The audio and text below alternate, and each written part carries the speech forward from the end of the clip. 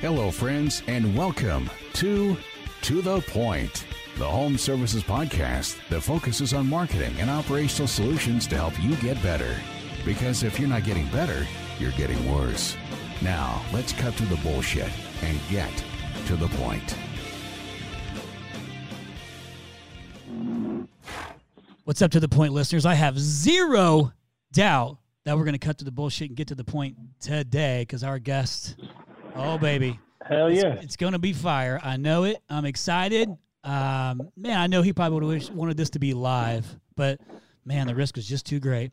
That's way too high. How you know it's going to be a great podcast. So everybody, I'm your host, Cristiano of To The Point Home Services Podcast with my man, my co-host, Mr. Tall Paul. What's up, brother?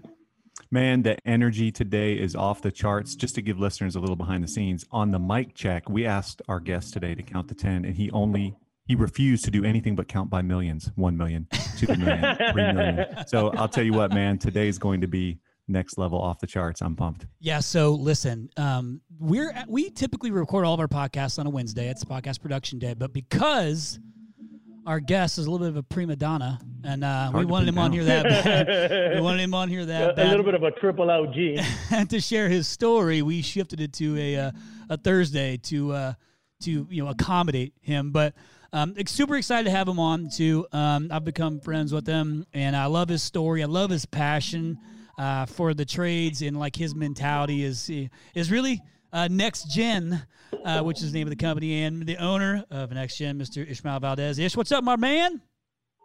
What's up? Today is going to be triple OG rated. Thanks to Mr. Jim Batson for tossing that out there. I thought that was a perfect rating for today's podcast. So listen, I don't want to waste a second. We're going to do a few things on this podcast a little differently than normal.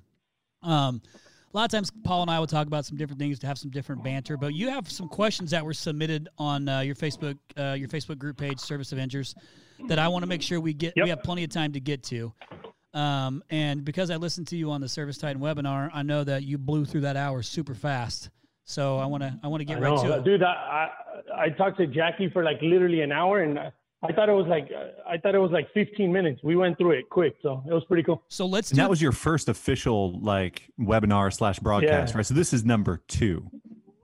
This is number 2, and Chris, you should have been number 1. Actually, I promised you like a couple of times, but I just, dude, from getting all these shops set up and trying to get all the operation nailed down, I had to reschedule a couple of times. Dude, listen. Well, you're legendary on our books because you're the first person to ghost us. Yeah, you were the first person to ghost us, man. My bad. Won't happen again. Forgiven. It's all good. But if you ain't first, you're last. So now I'm last.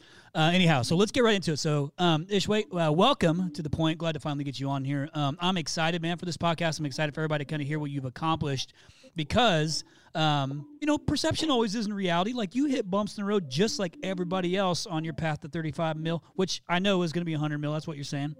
He's looking for that 100 milli number to get to. So I'm excited to talk through some of these details. But let's do this first. Why don't you go ahead and let's let all of our listeners know kind of a little bit of how you got into the trades and then where you're at today and kind of what your agenda is, on your path to 100 million. Like what is Ishmael's big goal? So I'll give you my elevator pitch on who I am. I'm not going to bore you guys. I'm not going to play the sob story on it because everybody's been through shit. To be honest with you, I'm a hustler, right? I want to get to 100 mil the fastest, most healthiest way possible. That's my overall goal. But I'm like I said, and sorry to repeat myself if I do, but my goal is to see the $100 million process from 0 to 100, right? And you're going to be what this year? I started this year. We're going to probably end up between 36, 38 million, depending on how winter treats me. And you're what? When did you start? 5 years in, 4 years in, 4 years. 4.5 years ago. This is our 5th year in business. Awesome. So this is our 5th year in business. It's insane, man. I'm telling you. But dude, no credit to me. It's all been my team. This is the best year we've had since we started, both profit wise and operations wise. And structure-wise, the structure is superb now. So I started heating and air conditioning. I was 17 years old when I started. I was a counter guy. What contractors call it, counter guy. I was literally selling equipment and material to all these contractors. Every day they would go in there and pick up equipment material to to the shop. It was called Howard Industry.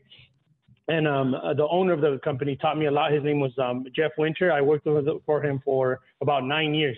And never in my life did I want to leave. The dude treated me amazing. Like, the dude was paying me a shit ton of money. And I was like, 23, 24, 25 years old.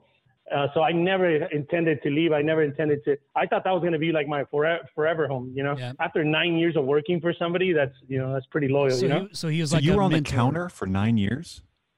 Yeah, man. Selling. I would go out there and talk to contractors. I would go out there and train them, right? If new product came about, whether it was American Standard or regular parts or whatever, I would go to their shops and talk to them. But 9 years, I was behind a counter.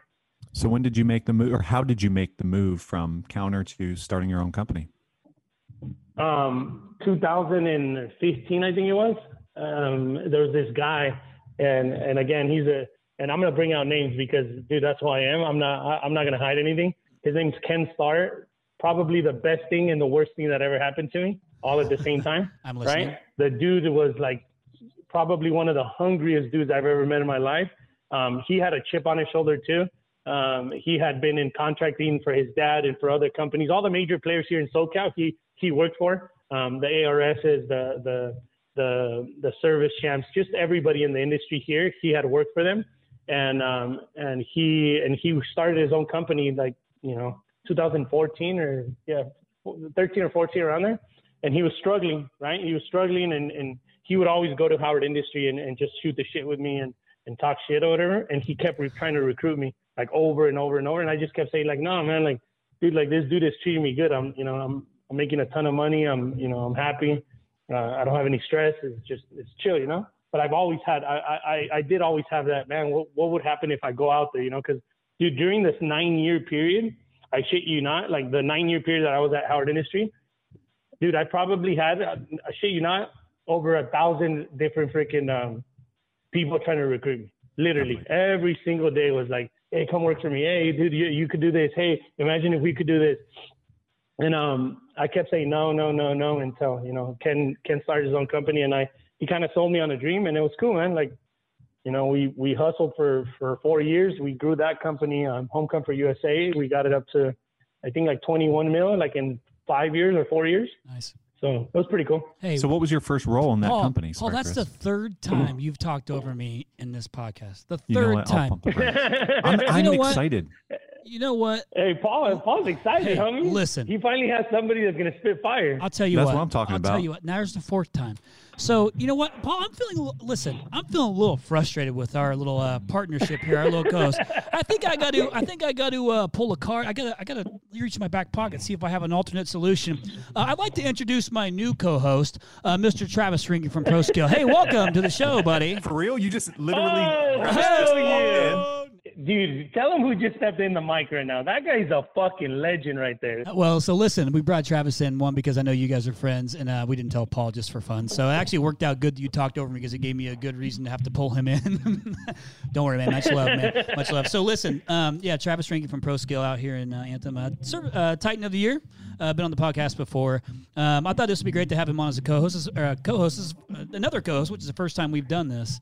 So Travis is going to have some questions he's going to ask too. All of us, we're going to fire away. So listen, this is no different. It's just now it's three of us hosting this thing. So let's get into it. Hey, bro, you just took this podcast to a different level. For people that don't know who Travis is, I get the pleasure of talking to this dude every day, texting back and forth on operations, and we shoot different ideas back and forth.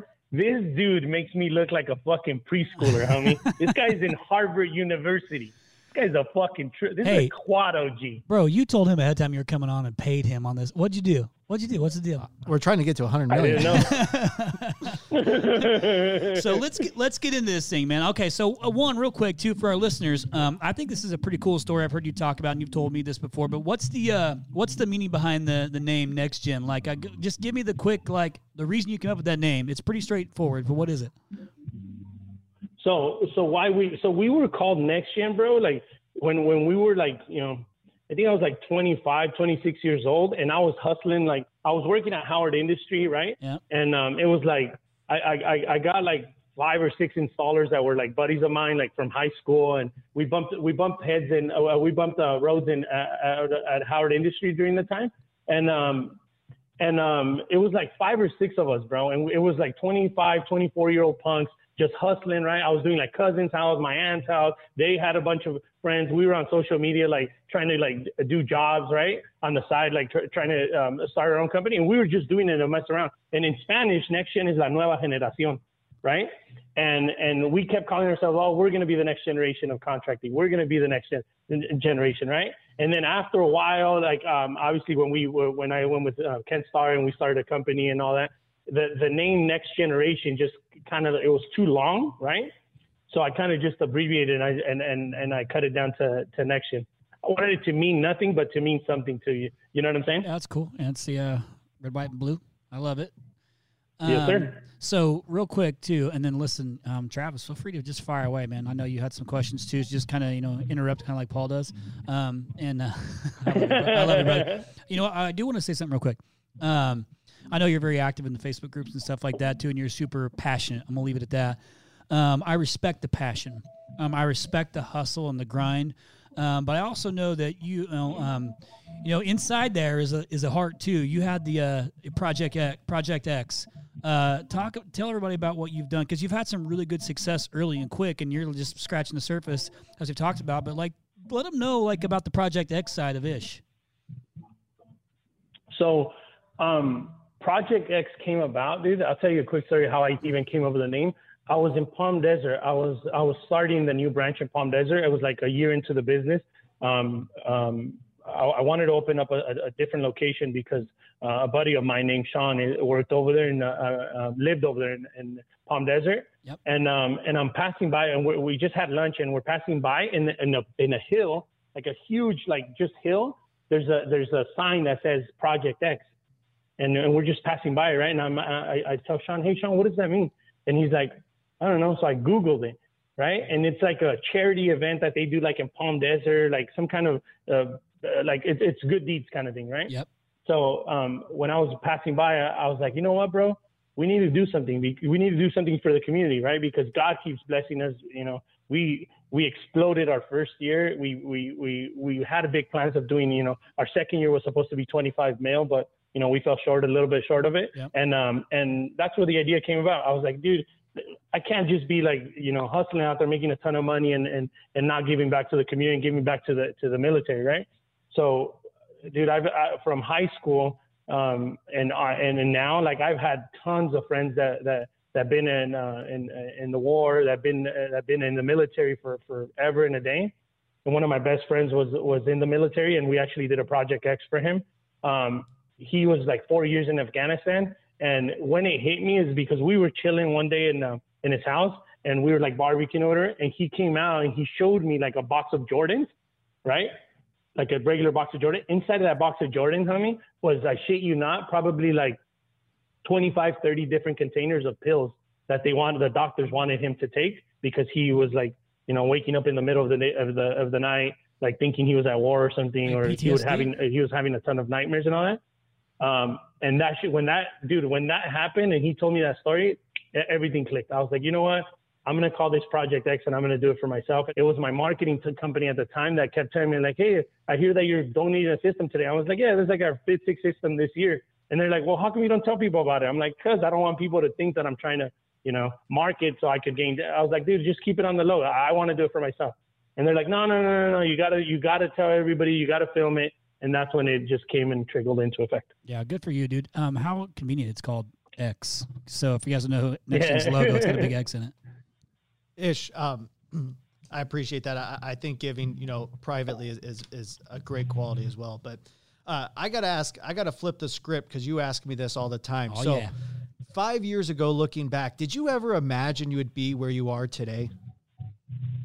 No, man. I had gotten betrayed at the time. Back to that home comfort story. Me and Ken bump heads like around, it was like after summer or whatever. I think the financials weren't all there in the company, because I wasn't involved in that part of the company. I was the operation guy, right? Like he had a sales team, and after it sold, then it would fall on my lap, and then I would take care of it and make sure it got, the jobs got funded and everything. So he had a really good, at the time, he had a really good sales force, right? And I helped him grow it. We did really, really well. And to this day, like I always look back into it because I never, like if he would have never done what he did, I would have still been there. That's the type of dude that I am. Right. And once that thing happened that, we bumped heads and we had to split, dude, I still remember that feeling. Like I still remember 5 years ago, like I had to go to my brother's shop, which was right around the corner. And I sat down on a little porch that he had. And I was there for like 15 minutes by myself. Like after me and him had bumped heads and he had let me go. And I'm sitting down there, like, and I still have that feeling in my stomach of me telling my brother, for those of you who don't know, I never had like a dad figure or whatever. And my mom passed away when I was like 3 years old. So I never had a mom either. But my brother was like my dad. He was always like, no, dude, don't give up. He always pushed me. And to answer your question, Travis, that feeling that I had in 2016 or 15 or whatever, it's still to this day, I'm still like chasing that feeling away. And I never, ever in my imagination thought that, this many people would come together to even work for me. You know what I'm saying? I was 27 years old, 28 years old, bro. Like, who the fuck wants to work for a 28-year-old, cholo looking dude, right? that doesn't even know if it, you know what I'm saying? Like, I look like a gangster. So at the time I was like, I had a shit ton of doubts. Yeah. I never imagined that God would bless me for this. So that's awesome. Like I just learned some more stuff. So that's pretty cool. Like talk about overcoming adversity. This actually reminds me, Paul, if you remember one of our early episodes with Jens Pulver, who is a former UFC lightweight champion, was on the podcast talking about his motivation, which is what I'm going to ask you next. His motivation was he grew up in the Pacific Northwest. He was in an abusive home, like a lot of domestic violence. His dad, beat his mom and his sister and him. And one time his dad stuck a shotgun in his mouth and said, you're not worth, I pulled the trigger, but you're not worth the bullet. And then he beat him up with the back of the gun. And so his motivation, we call it middle finger motivation, was he said, I'm going to be on the stage, man. I'm going to be the champion. I'm going to be this. And he was a 2-time state champion in wrestling with the UFC, was a world champion, in lightweight, quickest knockout in UFC history. And he got on TV live and gave the middle finger to his dad and said, I told you I was going to call you out. And then he eventually amended that relationship with his dad later on. His dad passed away early. But that was his motivator for him as a kid, like a 6-7-year-old kid, was that. It carried him all the way through his success in life. So would you say, like, your brother was kind of what you said is your dad figure. So was he really the one that was your champion, was in Ish's corner, was like, or what was the biggest motivator for you, like, from the beginning of this whole thing? What is it? Because it's still got to be there today, and it can't just be money. Like, I get it. It can't. There's money is a big aspect of it, but it can't just be that. Like, what is the motivator for you? The biggest motivator I have, pre being married was chasing that feeling away. Like I always had that feeling inside of my stomach. My body was like knowing that somebody else had control of my life and somebody else had control of my future. And knowing that in a snap of a finger, whether he had a bad day or whatever, that somebody could just affect my life that much. So at the time when that happened, my biggest motivator was honestly like trying to prove him wrong, like trying to like show Ken that he made a huge mistake at the time. Fast forward a couple years after, I married my wife, we have a couple kids and everything. And now we have 4 girls. Like my biggest motivator is those girls. Yep. Every fucking day, homie. Like there's like Travis and people that talk to me on every day and know me very well. They know that every goddamn day, there's no day that I'm not 100% going, trying to figure something out, trying to speed up the operation, trying to make it bigger, trying to set up for the next summer, right? And it's always, the first thing I do when I wake up is, I thank the Lord, baby Jesus, because I believe in him, right? I have him, tatted all over my body. I have him all over my shop, and, I believe in the dude, right?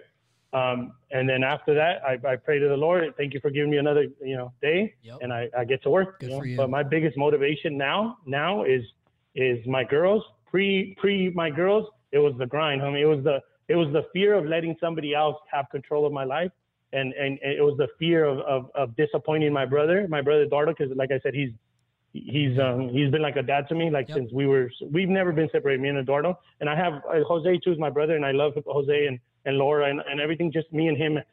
When my mom passed away, we've always been together.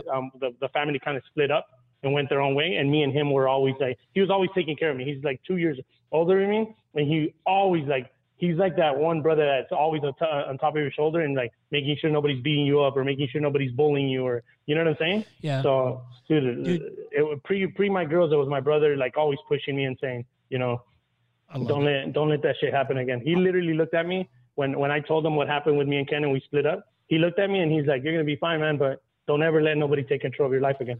And that's when it clicked to me. I love it, man. Thanks for sharing that. You actually have and like just like Travis and myself and Paul, we actually you have a really unique. You are in the minority in percentages of people who can actually make a massive impact. And let me tell you what I mean.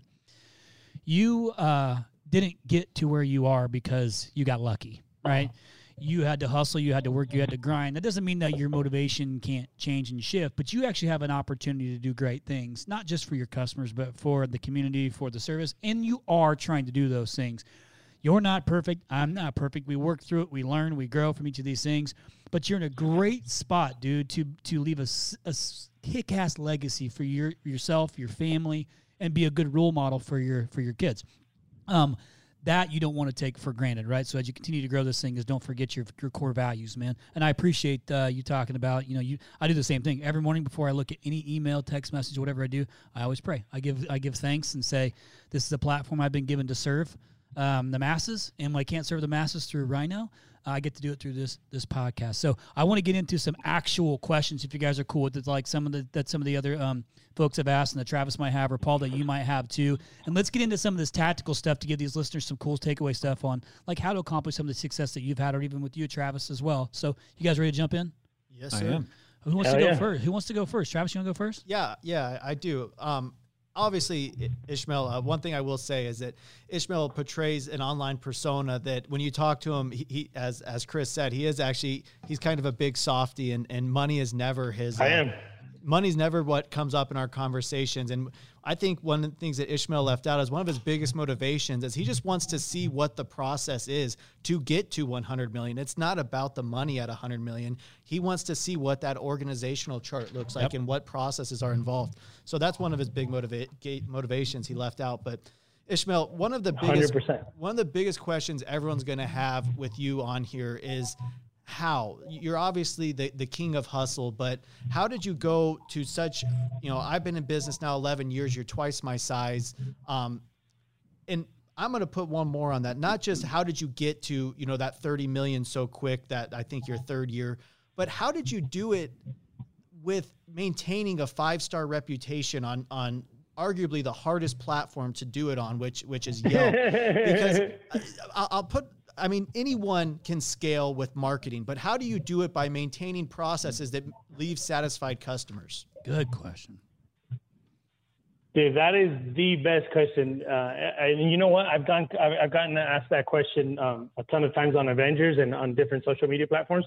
But I've never gotten really a chance to answer it on the podcast. So to answer that question, Trav, is 100% the process that I built, and you do too. You have a 5-star reputation on Google and a shit ton of reviews all over every platform, right? But how we do it on Yelp here in California, and just to give everybody a scope of how impactful Yelp is here in California, we have eight different Yelp accounts now, because we have 8 different branches in Southern California, right? So every branch has its each account.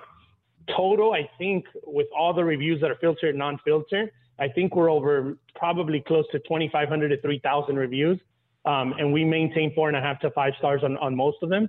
How did we do it? Is because I pick up the phone, bro. Like literally, if there's a 1-star review, for the last 5 years, I've been the one to pick up the phone.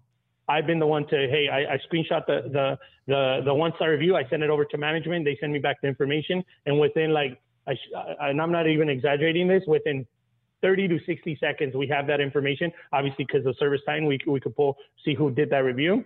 And they send me the phone number. I pick up the phone and I tell them, hey, what is that went wrong? And sometimes I apologize, right? If we did mess up like hardcore, but most of the times what these people want to hear, what our customers want to hear is just like, hey, like you guys messed up. I need to vent to somebody, not just your management team, not just your CSR, right? Because they have other things to do. Like I want the owner to know that something went wrong, right? So I let them vent out. And then I hit them with like our feeling of like who we are as a company, who I am as a person, and I make it really, really clear that whatever happened is going to get taken care of, whether it's refunding them $300 or $1,000, whatever it is that we needed to do, right, that they feel that we should do to make that experience go away or give us another shot. I make it happen, and the key to it is making it happen right then and there where the review's being written. Because if you wait a day or 2 hours or 3 hours, those people left that review and then they went and did something else. They got other things in their life that they took care of, that they need to take care of. But so if you wait, that emotional feeling, emotional state that they're in fades away. Yeah. Yep. So if you do talk to them, they're going to be like, well, yeah, well, I'll take care of it, but you guys did this. But if you call them like right then and there, you'll get that, well, you guys did this and and you can feel the fucking anger in their voice, right? Which that's where you want to get them. And that's how we're able to maintain the 5-star review, is because every time something happens, every time a 1-star review, and there's not that many, there's probably been, in all our accounts, there's probably like, 25, 30 1-star reviews that happen. But the key to it is making sure that you take care of it right then and there and not letting it progress and not letting it trickle down. And then the second key, right, ready for this, is showing your management team of what you do to make that review go away, yep, or to get it updated, or to make sure that customer experience went well. It's the first 4 years I was doing it myself. Now this year, as Travis knows and everybody knows, I built a badass management team, right? And now I don't just sit in my office when a 1-star review happens. I go over there to a training room, or I'll go to wherever it had, like if it's a service 1-star, because of a technician did something wrong, I'll go to the manager and I'll put the customer on speaker and I'll talk to them while the service manager or the sales manager or whoever is there, I'll put them on speaker and I'll see them what I do. And then now they're doing it. So like the last, probably 30 days, they've been taking care of everything. And they've been doing a fucking stellar job of doing the same thing that I did, and knowing like we're not putting a show for these people. It's not like I'm telling them like, dude, we honestly really fucking care about our customer experience. Like everybody knows in my home management team, we get an alert with every review that comes in, whether it's Yelp, Google, Facebook, everything. We get alerts on our email, right? And if they see it's a 1-star review, like they drop exactly what they're doing, whether it's a meeting, whether it's whatever they're doing, they drop it and they go and take care of it. All hands on deck. Paul, what you got, man? All hands on deck. SmartAC.com, SmartAC.com. If you haven't heard of it, you better find out. If you haven't implemented it, you better check it out. You have to get started doing something. 2024 is going to be an absolute battlefield. What are you doing differently than your competitors? You need to make sure that your memberships are sticky. SmartAC.com does that.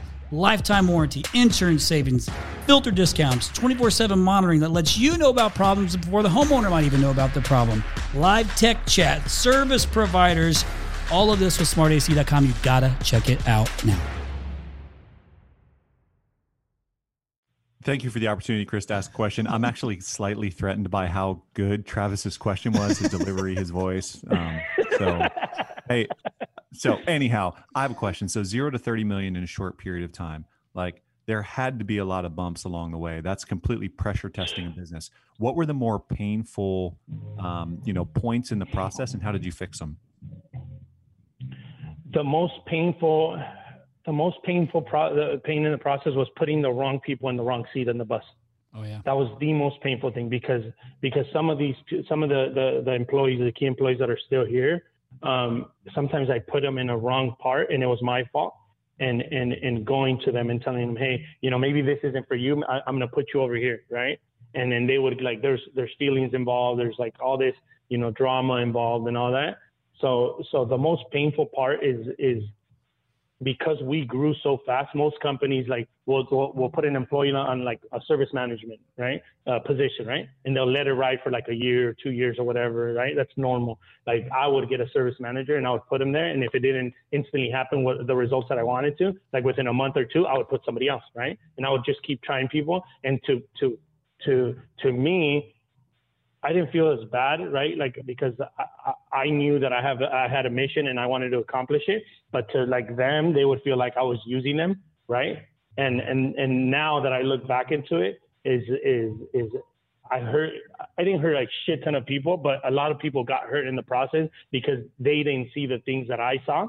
They don't have my vision. They don't have my hunger. They don't have none of that. They just wanted to be part of the ride. And I did hurt some people along the process, but now looking back retrospect, those people are still here and they go like, I know why you did that. And I appreciate that you kept me along for this ride. You know what I'm saying? So it was definitely putting the wrong people. And then the second thing was like the most frustrating fucking part is trying to be sold on everything.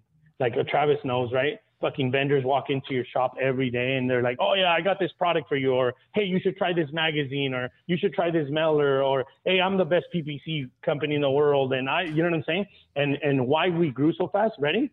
Why we grew so fast, ready for this? Is because I try it, I held them accountable, and if they didn't do it, boom, next, boom, next, boom, next, right? Until I got the right partner, until I got if it was a magazine and they told me, hey, Ismael, you spent $10,000 with us and we'll generate, 100 calls and we'll make sure you get the 5 ROI, 10 ROI, whatever it was, right? And I held them accountable for it. So I would try it and boom, if we didn't get the result that they promised me, boom, move on to the next one. And I think that's probably one of the biggest keys that I had. I was fearless to try everything. And then once I found the things that worked, I kept doing it over and over, right? But most contractors wouldn't even try that because they would want to try for a year and and get all this reporting and all this shit. Why I speed up the process so fast, because we would just try it, boom. If it worked, good. We keep doing it. If it didn't, boom, move on to the next one. And that's how our growth came about. So you would say then, Ish, that you didn't actually grow through a plan. You just hustled it up there. 100, dude. Travis, and this is probably like your biggest, because the way me and you like operate, right? Like you're super methodical of everything that you do. Like you don't just fucking rush into it, and right? Like even in the short period amount of time that I've known you, like I've noticed that like you are super methodical of everything that happens. Like if you're gonna try something, you're gonna make sure it works. You're gonna track the reporting. You're gonna, you know what I'm saying? And I was the opposite. I was more like, fuck, let's try it. Let's do it. Boom, boom, boom. And I would just hustle as much as I could on everything we did. Yeah, I think it's cool that the key word that you were saying was accountability. I think there's a couple layers of accountability. One, when you're talking about your vision and your management not knowing your vision, that is on you, right, as a leader, right? Because you're the one that's I'm no different. For those that are listening for the first time, I'm the CEO of a company called Rhino Strategic Solutions, and we're a digital marketing company for the trades, and in the trades only since 2008. We have over 100 employees here. I have if I have a web design that goes out that somebody doesn't like, it's on me. Ultimately, like if it gets rolled out wrong, there's communication breakdown. Ultimately, it's on me. It might have been somebody else who was handling the communication, but it's on me. It's my company. So I think, Paul, thanks, buddy. But there's that level of leadership, and your passion isn't always easy to share and make sure everybody's on board with you too. And I'm gonna name drop for a second, but you guys know that Gary Vaynerchuk was on the podcast on this week's episode, and he talks about, he still puts everything on him. He's got 1,200 people at Vayner. But it's his vision, it's his responsibility to make sure that they're up to his level and share his passion. If not, you may have the best employee in the world, but if they're cancer, they got to go, and that's going to happen. Yep. But another thing that you had said was that, listen, I don't know about you guys, but even though I come from a sales background, I'm the easiest dude to get sold. Like, I think it's because I respect the hustle of the sale. That I'm always like giving everybody the benefit of the doubt in certain scenarios. Like a dude comes to I can't remember if we talked about this or not, but somebody comes to my door and sells me like a tire cleaner. I I got like 5 tire cleaners I don't ever use, but I just respect the hustle of the guy coming and trying. You know what I mean? And that just comes from a place of, I think, empathy, right? Like caring about and understanding the scenario. But so coming in and getting vendors sold to you, I think everybody goes through something similar like that too. But one thing you said that was really key is the accountability of when you onboarded them, you were starting to track things and seeing what works, but you were willing to try it. I think a lot don't even go down that path. They're just too afraid to try everything, you know? And I'm a big advocate of, and we're going to be different here, Travis, with you and I, and really even Paul's like kind of in between both of us, but I don't worry, okay? Like you worry about 90% of the shit that never happens, so I don't do it. And I only worry about the 10% of shit that actually does happen. And what that allows me to do is move fast and and move forward. And if something breaks, I fucking fix it, right? Or you figure it out, or you lean on your team to fix it. So I appreciate that's exactly me right there. I appreciate you. I envy and hate you that about you because I'm anxiety ridden to the core, and probably you're right. The 90% of stuff made up in my mind doesn't exist. So yeah. See, look at all that time you wasted. Hey, Travis, let's go on to this one. Remember when we were sitting down, me, you, and Tom, and we were going through our financials? Tommy Mello. And you were like, "Holy shit, dude! I'm gonna tell him the story. Howard. I don't give a fuck. You know me."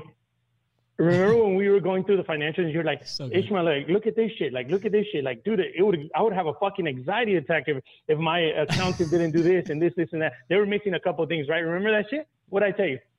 I'm like, dude, I don't worry because I know I can fix it, right? Like, I don't worry about little things like that, even though it's a huge thing in the financial, like in our P&Ls and everything, that they weren't accounting properly. Like, within like a fucking 30 minutes, right? I told you, I'm going to go clean it up. I'm going to hire an accountant. I'm going to get this done. Boom, done. Now our P&L is fucking clean, sharp, right? Ishmael, how much money did we find in 3 minutes? Bro, a couple $100,000 easily. But goes back to your question, Chris. Goes back to your comment. Like I don't worry about things that I don't like, and that's a huge thing. Our financials is a huge thing, obviously. But like I try to keep my focus on what I know, right? Like me driving that fucking Lambo that I built is keeping focus on the road up ahead, right? And then I let everybody else do the cleaning behind me. Yeah, because you can't do it all, man. You got to have smart people on your team. Like, I'm going to give my shout out to my boy, Tall Paul. Tall Paul's the VP of sales for Round Stage Solutions, and he's my guy. Like, he's my right-hand dude. And he's super smart, super methodical, and he's a great critical thinker, and you got to have that type of leadership on your team. So there's my shout out to you, Tall Paul. I appreciate that. All right, let's get into some more. Hey, I'm going to shift gears for just a second, all right, Ish? So go. I know that you are a private label, right? Yep. So this question has come up before, and it actually kind of came up on a earlier podcast that we shot. But what made you decide to go private label? Like, what was the thing that said, "Yep, I'm going to be private label"? Daikin came up to me. Their one of their regional reps came up to me, and they had it goes back to the same thing. Like they were trying to sell, like everybody's trying to sell you on something. But at the time, I was going through a rough period with Train. Right, like when they were trying to like present the amount of product to us so we could private label it, yep. I was going in a really bad direction with Train. Train owes me a shit ton, to the point right now I'm gonna talk shit. They still owe me like $131,000 that they're not gonna pay me on because they're fucking scumbags. But that's not here or there. How do you really feel? I mean, Travis, Ishmael and I don't agree on this fact. But Ishmael, listen. You know me. I bleed red first, orange second, but. Your issue was not with Train. Your issue was with their vendor. Yep. Distributor. Yep. Distributor. Yep. So it was this Ferguson. distributor Sorry. It wasn't with Train. Train is actually a badass product. I was actually in at war with Ferguson at the time. And again, Ferguson was those guys. If you know me, I keep it 100% real. Like whoever's a fucking scumbag in the industry, I'm gonna call them out for it. Right? Ferguson's one of them. So at the time, I was with Ferguson. And then Daikin came in here and they're like, Ishmael, dude, we don't usually do this private label for Amana. Everybody private labels the Goodman product, everybody and their mother, right? But you can't they pick and choose what private label goes on the Amana product. And they had already read a story there. They had already known who we are, customer service and everything, and our installation process. And when they came up to us, I was in a bad place with Ferguson, and they were promising me the world. So they came in and they said, "Look, we're going to take care of everything. We'll stock up your shops. We'll put VMIs in there. We'll do everything for you, right?" And I was like, It was literally, the guy was here for like 15 minutes, and he wasn't that good of a rep to sell me on it. I was just in a bad time with Ferguson, so I went like, go ahead and do it. Like literally, I called up my Ferguson rep and I told him, I texted him, come and pick up all your shit. Boom. So 30 minutes later, there was trucks coming in here. I don't doubt it. So let me help me understand. Did you decide to do private label then because you don't care what the logo is on the box, or you want it to be your logo on the box? Like what was like? Because do you think the homeowner really cares about the actual unit itself? Nope. Nobody gives a flying, you know what, about now he's muted. Why? Okay, why I did it? There's a couple of reasons why I did it. Number one, because they came in, they did a fantastic job setting us up. But number two, when they told me that I came with a lifetime unit replacement, my fucking mind exploded of how many ways I could market this. Billboards, gotcha. on TV, on radio, on digital. Like my mind exploded as in telling a story to our customers on how we're able to private label our unit. That was one of the huge reasons of the warranty, the lifetime unit replacement, which distinguished us from every other contractor. Yep. But the number two reason is, and one of the most important reasons I want everybody to know, is the brand equity. Like, dude, you got to understand, 5 years down the road, 4 years down the road, 3 years down the road, whenever if the homeowner sells that home or whatever, the first thing they do when something goes wrong, they go to the unit, outside or inside, or the thermostat, whatever, right? Well, if they see a big old Nexgen logo, what do you think they're going to do? They're going to Google it. And if they Google it, who do you think is going to pop up? Me. So I get that customer back, right? I get, and then new customers that don't know who we are, whether they sold their home or whatever, get to see our logo, and now they're going to use this again and again. So brand equity, dude, is the most important thing. Like, I'm not going to be in business trying to sell Train or Lennox and push their product and them get the brand recognition, and they keep making all the money when I could be putting my label on it, right? And I could be getting that repetitive business all over again. I completely understand the market. Does Travis have an opinion there? Listen, Ismael hooked me up with the same guys that he used, and I think they offer a very competitive product, and they were very kind. Listen, we talked last time on my podcast about vendor relationships, and my challenge to Ismael, if you had a great relationship with, Train directly back then, and you weren't fighting with Ferguson, do you think you would have even made that switch? Nope. And that's where I'm at. You brought on Travis, you brought on one of the most important points in the contracting business. It's relationships. Yep. I built a relationship with Train, and that's why I was able to speed up the process of growth. Because, dude, if you're running our second year, we did like $18.1 million or $19 million. Like, the cash that you need to operate that, like, it's not like I had fucking $10 million in the bank and I decided to start a contracting business. That would be stupid. If I had $10 million in the bank, I would do something else, right? But it goes back to that relationship. I had a massively good relationship with Ferguson at the time, and they were like, dude, just go, keep going. We'll give you all the equipment. We'll give you all the parts. We'll give you everything, and you could pay us in 30, 60 days or whatever. Dude, that helped me out a lot, right? Yeah. So no, to answer your question, Trav, I would, if Ferguson would have done what they've stated on the paper and promised me, I would have never left them, because that's the dude I am. But so look at the growth curve though. When you're small and you don't have that brand equity yet, going with a big name brand gets you instant credibility. Yeah, credibility. We talked about that. Yes. Where now Ismael's brand and I hope my brand can kind of stand on their own. Yep. It's not as needed. Yep. Right. So I think there's something there, but. And Ismael, if you had $10 million, seeing how our industry is going, you would actually buy a home service company, buy 3 more smaller ones, tuck them under, and then resell it. Now I would. Back in the day, I wouldn't. But now, because I see where the industry is going, and when people talk, and we could get into the different subject of acquisitions, but I'm no expert at it, homie. Yeah. I'm not no Leland Smith. I'm not no Ken Haynes. I'm not no, Ken Goodrich and those guys, but I know and I see what they're doing, right? Yeah.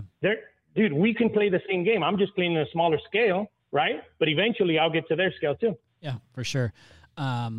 real quick, Paul, before you ask a question, because it looks like you're okay. Oh, shit. Ooh, he's like, yep. He's like, Travis, this is your show. It's Travis. It's the Travis Ringa show. Hey, Travis, honestly, you're bringing up fire points, bro. Like those vendor relationships, like people need to understand, like that's probably, we could do a whole podcast of just building relationships to be able to cash flow the business. You know what I'm saying? Paul's going to fly in for the next 5 episodes just to make sure he's here and like setting his stakes in the ground. Paul, listen, you're doing great, buddy. Keep it up. Listen, I'm gonna shift gears one more time too, only because I'm not sure how deep into this thing we are, but I think we're probably somewhere around the 40 minute mark. 45 minute mark. Okay. Yep. So for the sake of time, but we got some good stuff going on. And I want to be respectful of all y'all's time. I want to shift gears real quick to to something that we talked about on our podcast, Travis, that I know is a hot topic for you. So this is a pretty decent shift, but it's something I'm passionate about as well. I just had a meeting with our web design team this morning on a we've built thousands of sites over the past 12 years for HVAC contractors, plumbing contractors, and I know exactly what I want from them. I want to make sure that without scrolling anywhere, they can see what they do, where they do it, and what's the cost of the site, or what's the promotion they have to offer. So price, promotion, one of the two. I want to know what is the call to action that's there before they scroll, so I can get them in the site and to convert quickly. And it's actually a bookable lead. I know you're passionate about. I want you to ask the question.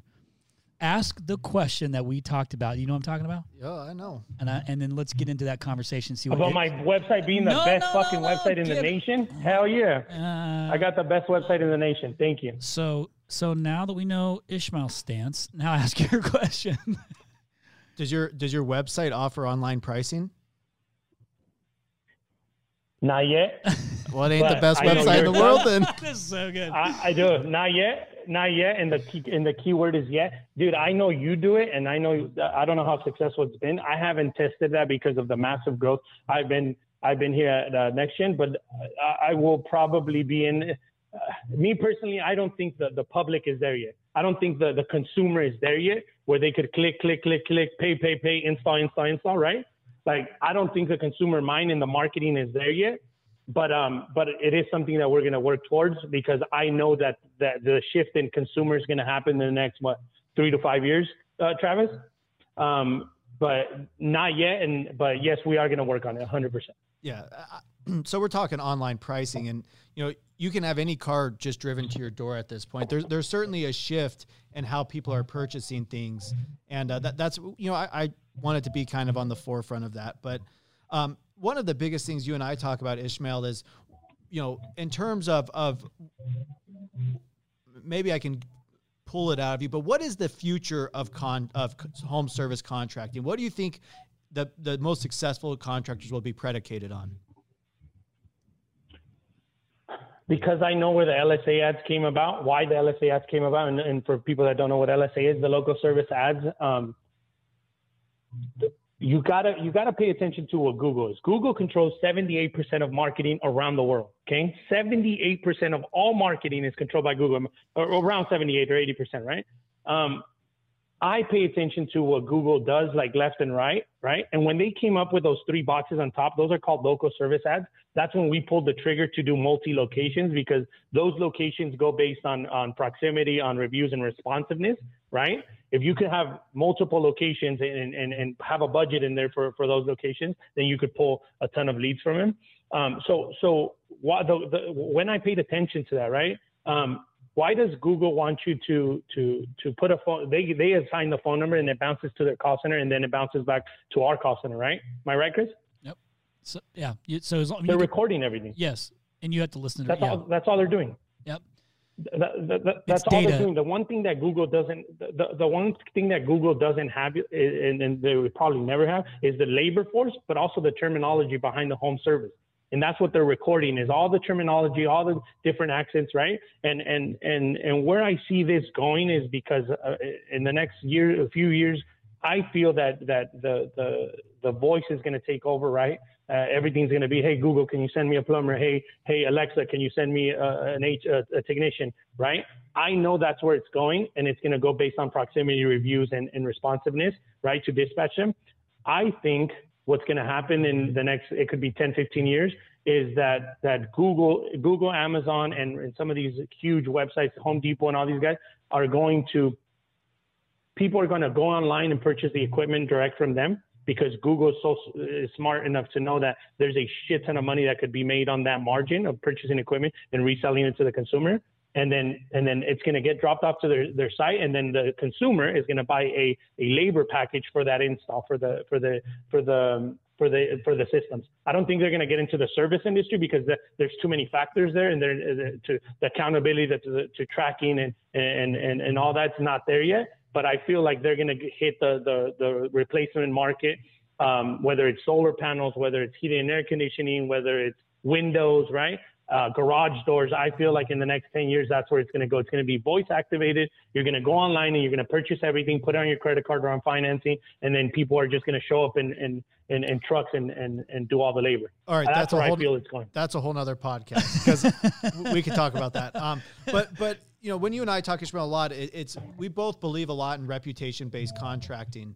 And I think for online pricing to be successful, you really got to be able to stand on your own reputation. And so some people will say, oh, you know, it'll never work. You can never sell the value not being in person. And I think the way that we've been successful at it, that you could be as well, is that my reputation is my value. Yep. You know, I didn't get 5,000 plus reviews by doing a bad job. Right. You know, so that's. Hey, Travis, people that think like that, it's like literally saying, hey, I can't go to that restaurant because I haven't tasted it. You know what I'm saying? Like, most people go to restaurants because of the reviews. Yep. You know what I'm saying? Yep. Or because they heard somebody try it and they're like, oh man, this restaurant's amazing. So when they say, oh, you can't build enough value, it's like, dude, the restaurant industry's been doing it forever, right? The reviews are their lead generation for them. If people Google their name and it's 5 stars and it's amazing food, people are going to go there, right? Yeah. So it's the same thing for us. It's our value is going to be our reputation. And to answer your question, we've said this on Avengers and we said this on multiple platforms. Review-based contracting is 100 million% the future. If you do not believe what's going to happen with all these reviews and all this information that Google and Yelp and all these review platforms are gathering, like, that's the 100% the future, bro. It's not like those people that are falling behind the old school mentality that have the 3 stars and 2 stars. They're losing hundreds and hundreds and hundreds of millions of dollars every fucking year because of their reputation. Yep.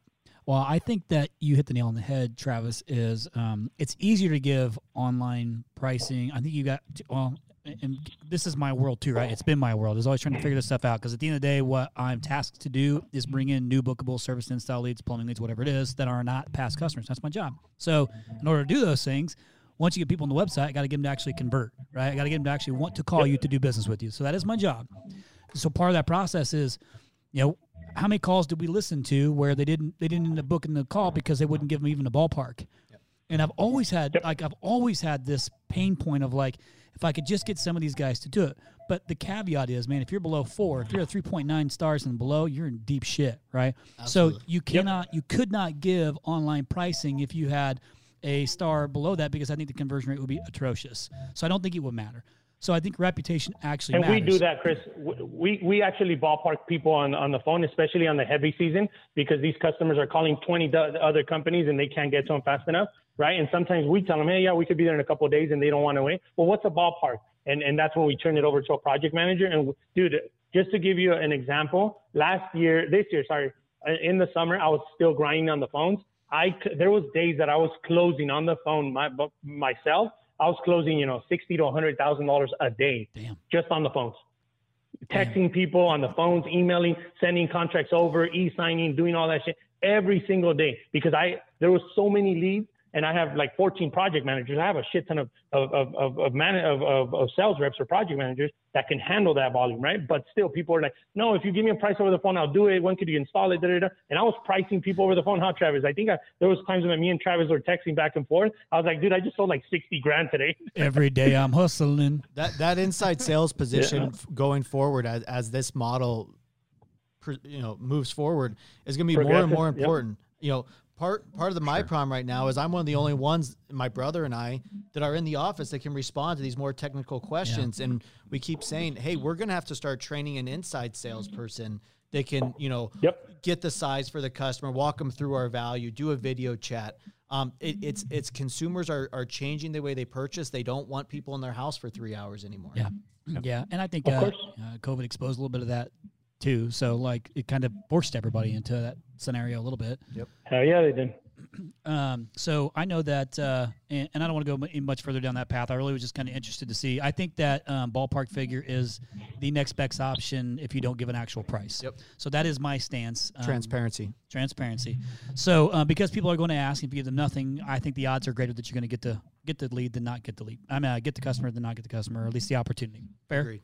Fair. It Paul, might be subtle, but I would say like even calling someone a project manager versus a comfort consultant, comfort advisor, salesperson, whatever, like that's subtle, but that's a big deal. I like that. What do you call yours, you mean Travis? conceptual? Yeah, like perception wise or conceptually. Yeah. Is that what you mean? Yeah. Like, okay. Comfort advisors. Yeah. He always says that. And when I first started talking to Ismael, he would always say project managers. And I'm like, what kind of big projects are you managing? And then I realized that was his sales team. But I do. They are big projects, bro. That's what consumers want. Yep. They takes the sale don't want a out of it. comfort consultant.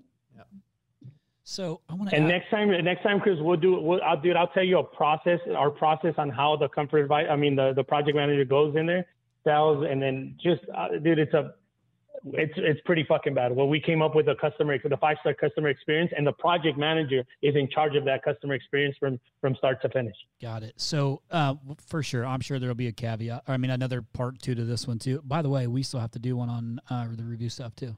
Let's get that booked. Got that, Kyle? So Travis is the king of reviews. Hopefully we've had some of the people on the Avengers page submit questions. So Joseph G, hopefully we tackled one of yours. Mark Anthony, we hit one of yours when he was talking about surviving year one, do's and don'ts. You kind of talked about that already. I want to add, since we're talking about what large contracts are you project managing, or what large projects are you doing? Bradley, oh my gosh, I'm going to butcher this. Mercer. God, I'm so sorry, Brad, if I destroyed your name, but You did. I did. Okay, thanks. How was it pronounced, Paul? Do you know? No, I don't. I can't see it. What an asshole! He just said he did. Hey, Paul's the triple OG, man. I like Paul, man. What I'm talking about. Damn. Ish. He's from This was cool, man. He's from the streets of Ohio. Bradley. Okay, so Brad wrote bidding large service contracts. Bidding large service contracts bigger than what your team can handle. Did you see that? So bidding large service contracts bigger than what your team. You know what it is? You know what it is, Chris? Like there is projects that I not want to do because number one, it takes too much time and the timing is not there. Like especially in the summer we want to install, collect, right? Keep going. Like if somebody comes at me in the middle of a summer and they're like, oh yeah, we got a school that we want you to do and it's got 20 package units and it's in frames, and I'm like, nah, hell no, man. You're gonna tie up 4 or 5 of my crews there in the middle of a summer when I could be slamming deals all day long. So you have to learn when to walk away and when you could be like, okay, cool. If you guys want to hold till after summer when it slows down, then I'll go ahead and help you with your project. But if not, dude, just move on. Don't get stuck on those big projects just because it has a big number and you're, oh yeah, I'm going to replace these 20 package units, in the middle of a summer and it's for $500,000. It's like, okay, but you could have done 50 installs at $10,000 and collected that $500,000 in 1 day, or 2 days or 3 days, right? Yeah, that's good. We cherry pick the same way. I think that's a common thing that happens though, right? Because you're like, oh my gosh, it's a big project, but you're not thinking about if you think on the most people don't. Most people just take on the project, and it's like, dude, you got to learn to say no to those projects, or learn to say, yeah, let's do it. I have enough people, it's slow or whatever. You just have to look into the scenario that you're in. And if Brad was talking about like commercial maintenance contracts, I don't think Ismael or I are. I have a few, but we're not big in that arena. Yeah, I'm not. Hell no. I'm not sure. Too slow for me. Homie. Residential's like this. You know what I'm saying? Like people always ask me, how come you don't do a commercial? I'm like, it's too slow, man. Like people are you got to submit a quote and they got to approve it through the board and the board has to give it funding and I'm like, dude, we go to customers, hook them with our Nexgen product and warranties and boom, go to the next one. Okay. You know what I find? I find the commercial guys are scared of residential and the residential guys are just like indifferent toward commercial. Do you find that? Yeah. You didn't want to say All day scared, long. did you, Paul? You didn't want to say scared of commercial. I did. Hell no, we're not. He switched the word up. Commercial's too slow. Yeah, I hear you. That actually a lot of truth to what you just said, Paul. We see it a lot in our types. Everything we mostly focus on is residential add-on replacement service. Different processes. Yep, different deal. Yeah. Although there's some super successful commercially driven companies. So, So I'm going to do 2 more questions for the sake of time because we're like an hour into this thing. Let's do it, baby. So 2 more quick questions, and they're going to be 2 completely different questions. The first one is, because I want to get to at least one more question that somebody posted on the Avengers page, is how do you motivate your team to get higher turnover rates? Moolah. Money. Make money, man. Money. Hey, homie, let me tell you something. People that don't, let me tell you something, because people don't realize that, like, yeah, people love working here at Nexgen. I have a badass fucking culture. I'm building the best fucking, like, well, Travis might be better than my operation, but I'm building the top fucking operation in the nation. I don't care who it is. When I'm done with DataCube, when I'm done with everything, like, it's a badass fucking company. But at the end of the day, people want money. Okay, technicians, project managers, installers, right? So how we motivate them? It's put bounties, put goals for them, put bonuses for them, right? Keep them chasing that carrot. Because if you're just gonna pay people hourly, they're gonna go do their job, go to the next one, go do their job, go to the next one, right? But if you actually put a bonus structure, if you actually put a plan, like a growth plan, like, dude, there's people here that, and it's so amazing for me to say this now. There's people here at Nexgen that started as a tune-up technician, and now they're project managers. Right? There's people that were installers and now they're technicians, right? There's people in the call center that were just taking calls and now they're doing something with management. Like, there's actual growth plan. And I tell this in every single meeting that I get to go on is I go in there and I tell them, look, guys, if you guys pour your heart into it and we see that you want to grow with the company, we're going to pick you and we're going to put you in a different position in the bus, right? It's that. And obviously telling them, like, look, as you get more responsibilities, you're going to make more money here in the company. So how do you motivate them? Moolah, homie. Yeah. It's money. I am a huge fan and of culture. Sorry. Huge. Well, that's exactly where I was going, is 2 things. I'm a huge fan of pay for performance. I think you pay for somebody being exceptional. I think you pay exceptional people well. But in order to help make them exceptional, you got to make sure that your culture is on point. You care about them. You give them all the tools and confidence in the world to be amazing at the sales position or whatever it is. So I believe in those 2 pieces of things. Were you going to say something? Well, and that culture is making sure that you're doing right by that customer. Absolutely. And that's one of the parts that is missed in the industry. And that's not always, selling or not selling, but these guys, they can do simple math, right? And if it's a slow shoulder season and they got a compressor down, we have no winter here in Arizona. Right. So they lose a compressor on a heat pump and there's no incentive for them to turn that. Well, they, in their head, get 6 hours of labor just to go put in a compressor. Why would they ever turn that over to the sales team? So it's got to be balanced both ways so that it's always for the best interest of the customer. Yeah. Makes sense. Hey, exactly. So, and Travis, you're a triple OG, Travis. Dude, you just hit that shit bro. You just hit, like, if you guys could take one thing from this whole podcast is what he just said right now. He's like Ishmael's fanboying over Travis right now. We're best. Oh, dude, he's my little homie. I know, man. I know. I look up to this dude. I man. know you guys are tight. I'm just busting your guys' chops. So hey, listen. Last thing I want to ask you, and you just talked about it, is let's get on this topic of DataCube. I know you want to talk about it. I know it's part of your big plan. I know you're building out your spot there. I know you're getting pretty close on getting it done, but let's talk about it real quick, okay? And I want you to help everyone understand what the hell is DataCube, right? So if they'd never heard it, didn't watch the Service Titan webinar, or haven't been on the pages, like, what are you getting into, man? I know this is like your next gen. I'm doing air quotes, next gen, like it's part of your deal. Let's talk about it. What's DataCube, man? Like, what is DataCube? DataCube came about because of 2019, and Travis, me and Travis had a ton of conversation. 2019, last quarter, kicked my fucking ass to the ground, bro. Like, I was literally like, burnt. I was grinding for 4 years. I just didn't know where to go, right? Happens, yeah. Tom Howard came over to my shop because, Aura sent him, and we had a good conversation. He showed me exactly what was going on inside the company, which I didn't at the time. I was just focused on top, grow, yep. Right? And Tom Howard came in here last quarter and slowed it down for me, and he literally chopped up the whole operation and how it should have came about. Well, because of that, those conversations and those 3 months that came about, I decided that there was no way I was never going to know what's inside the company anymore. So I came up with DataCube. DataCube is literally a live KPIs on everything that's going on inside your company. Like, most companies have 2 or 3 people pulling reports on Service Titan and going through every line item and getting, sometimes there's human error in it, sometimes there's not, whatever it is, right? Like when you get to a certain size in company, the most important thing you got to like focus on is the reports inside your company, whether it's financial reporting, whether it's your technicians, your project managers, your CSR, everything that's inside the company.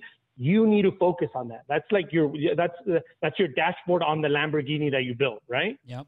And that's why DataCube came about. So we have 9 different metrics that we're tracking now on DataCube, right? The dashboards are already built out for the sales metrics, for the financing, for the CSRs, for HVAC, for plumbing, and then the marketing. And there's 3 more KPIs that are getting added to DataCube, and that's where the name came about. It's 9 different screens, just like a Rubik's Cube. It's 9 screens that tell you exactly what's going on inside the company. The best ones is the revenue and capacity.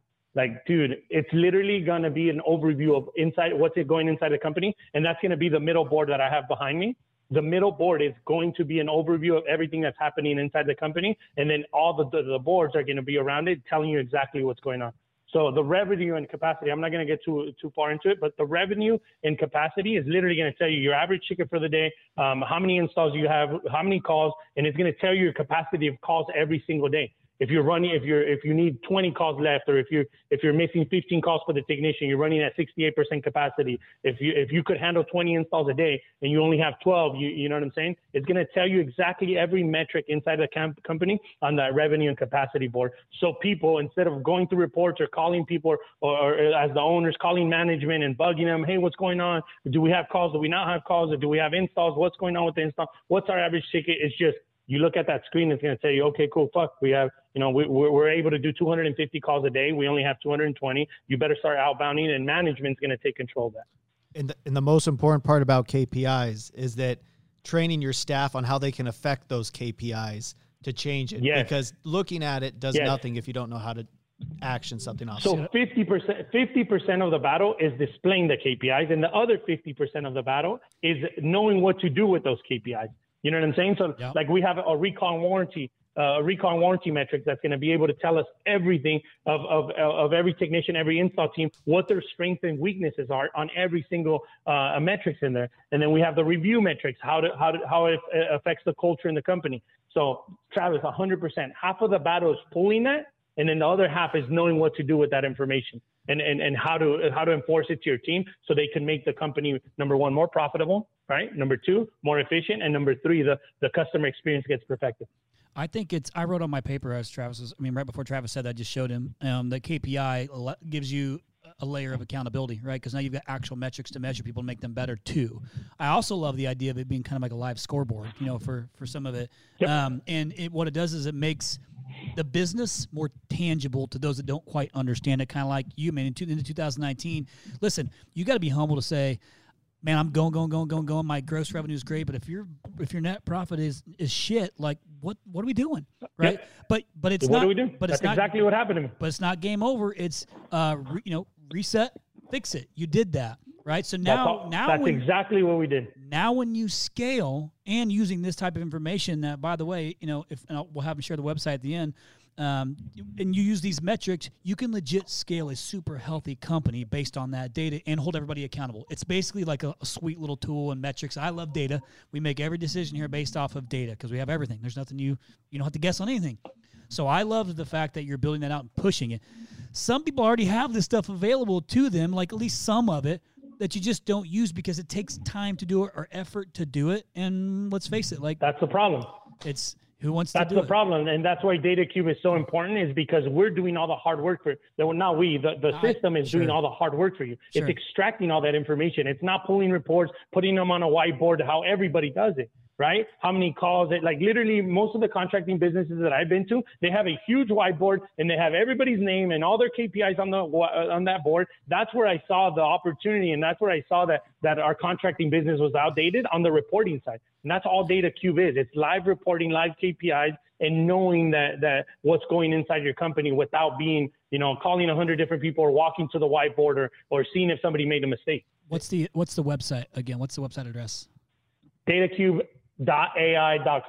DataCube.ai. And we're in the infant stages. It's still we're still building out I know we got some processes that we're building out right now, but dude, in 30 days, you will be 100% going on that website and doing all the demos, signing up for that. I'll give you pricing on there, everything. And it's not just for service time. It's going to be for field edge. It's going to be for house call pros, anything. Yeah. So for our listeners real quick though, too, by the time this thing posts, that will be done. So, so it should be good to go by then. Just so everybody knows, we're recording this on October 15th, just so you guys can make a reference to the date. Ismael, if I wanted to have a Data Cube center, do I have to have a Starbucks with a Starbucks barista in it? No. You have to have one at least. Dude, I can't wait till I show you guys this. I'm going to go live as soon as my Data Cube centers, the smart dispatching centers are up. But no, dude, honestly, and you don't need these fancy screens, bro. Like, you could pull this on your laptop, on your computer and all that and see that. But why I display them the way I display them is because I have certain screens throughout the whole operation so people can actually see their performance. In the training room, we have the sales KPI, we have the HVAC KPI, the plumbing's KPI, and what else did we have? That's it. We have those 3 screens, and you see people after their meeting, they're like right there on the TV, like, oh shit, look at my average ticket, 14,000. Oh, look, I ran 3 calls. Oh, look at my closing percentage. Like, you see 4 or 5 people all the time there. And those are the people that you want to keep pushing. Absolutely. Because they actually care about what's going on. 100% a fan of that. 100%. Because again, it makes it tangible. And listen, if you're competitive and you're sitting third, you want to be number 1 too. Like number 1, like you see it, it's in your face, and so do your peers around you. And so I'm a fan of that. So I want to end with this real quick. And I respect this piece of it. And why I want to talk about it is, and you guys both know, I mean, since 2008, when I was doing this, myself and my wife, building out websites, doing SEO, doing pay-per-click for trades, we listened to every fucking phone call that comes through every website since then. Putting it in Excel spreadsheets. Mrs. Jones called. It was a during hours call. It was a service lead. Mary was the CSR that took it. She booked it. She didn't book it. It was a new customer. In fucking Excel spreadsheets. Whereas now we have this big, beautiful dashboard built out 12 years later. But it was the data that always drove the company. We were talking about facts every single month. It's no different today. We just have more data. So you pushing it out to the industry is, I feel like, something I've been trying to do for a freaking decade. It was to make sure that you have all this stuff to track, do it. But what I learned with y'all contractors is it was easier if I just did it for you. And I was more successful if I just did it for you. I say that respectfully. And I was okay with that. Once I learned that was how the relationship needed to work, because it was a legit relationship, I did it. And it made us both more successful together. So I appreciate you pushing on this. Can't wait to see it fully built out.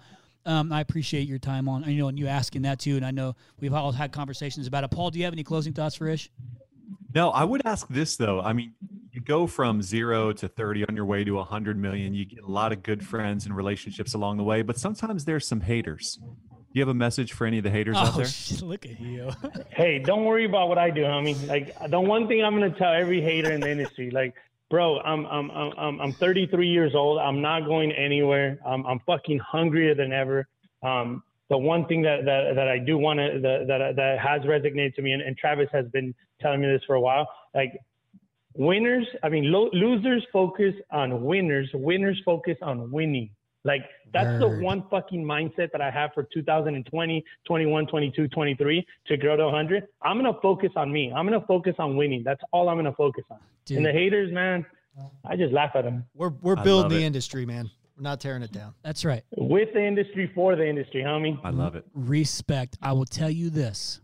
In a 12-year span of me being a digital marketing company for the trades, when I started this, I was like an OG in digital marketing for the trade. I was like one of the only dudes that did straight digital marketing only for the trades. Now there's a bunch of people. I hear all people talk all kinds of shit about me, and you know what, how much I care? Zero, because I don't waste a second focusing on anybody else or anything I don't have control, because I know who I am. I know what my company is. I know we do good shit. I know we're fucking smart. I know we built a ton of companies, multi-millions of dollars, and I don't have to worry about anybody else but what I'm doing, because nobody else has any impact on me. Neither you. People are going to talk shit because they're intimidated, or because maybe they're scared or insecure. But you know what? That's not your problem. You do you. You be a good human being. You keep serving the community. You keep, being for the brand, for the industry, dude. And no doubt you crush 100 milli. Absolutely. So appreciate That's you all guys. I'm gonna do. Appreciate you being on here, man. I'm sure we'll have a part 2 of this thing too. But listen, listeners, you can learn so much from even just the two guys we had in here, reaching out to them too, because they're both completely open books. They want to be able to help you, and we'll share their information as long as you guys are good with them. I'm pretty sure you are. Yeah, go on Avengers, man. On Avengers, we're spitting fire all day, man. If you go on the Facebook group, it's a badass group in there. Yeah, if you go on Facebook, if you're on Facebook, you can go to Service Avengers, and it's got like the little Captain America shield in there that you recognize it. But go in there and join the group and ask questions, whatever. It's a great little community to if you had to ask questions on to piggyback off of. There are no stupid questions you can ask. Everybody's not going to look at your question and be like, this guy's an idiot. No, people want to help. And that's what these guys are going to do as well. And that's the whole reason we have this podcast, is to do exactly that. So listen, appreciate all the reviews, all the comments. If you're first time listening, remember to hit that subscribe button so you keep coming back and getting information just like this from some of the best in the industry that have been on here.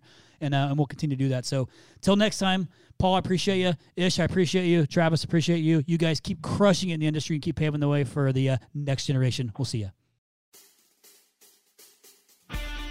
Thank you for listening to the Point.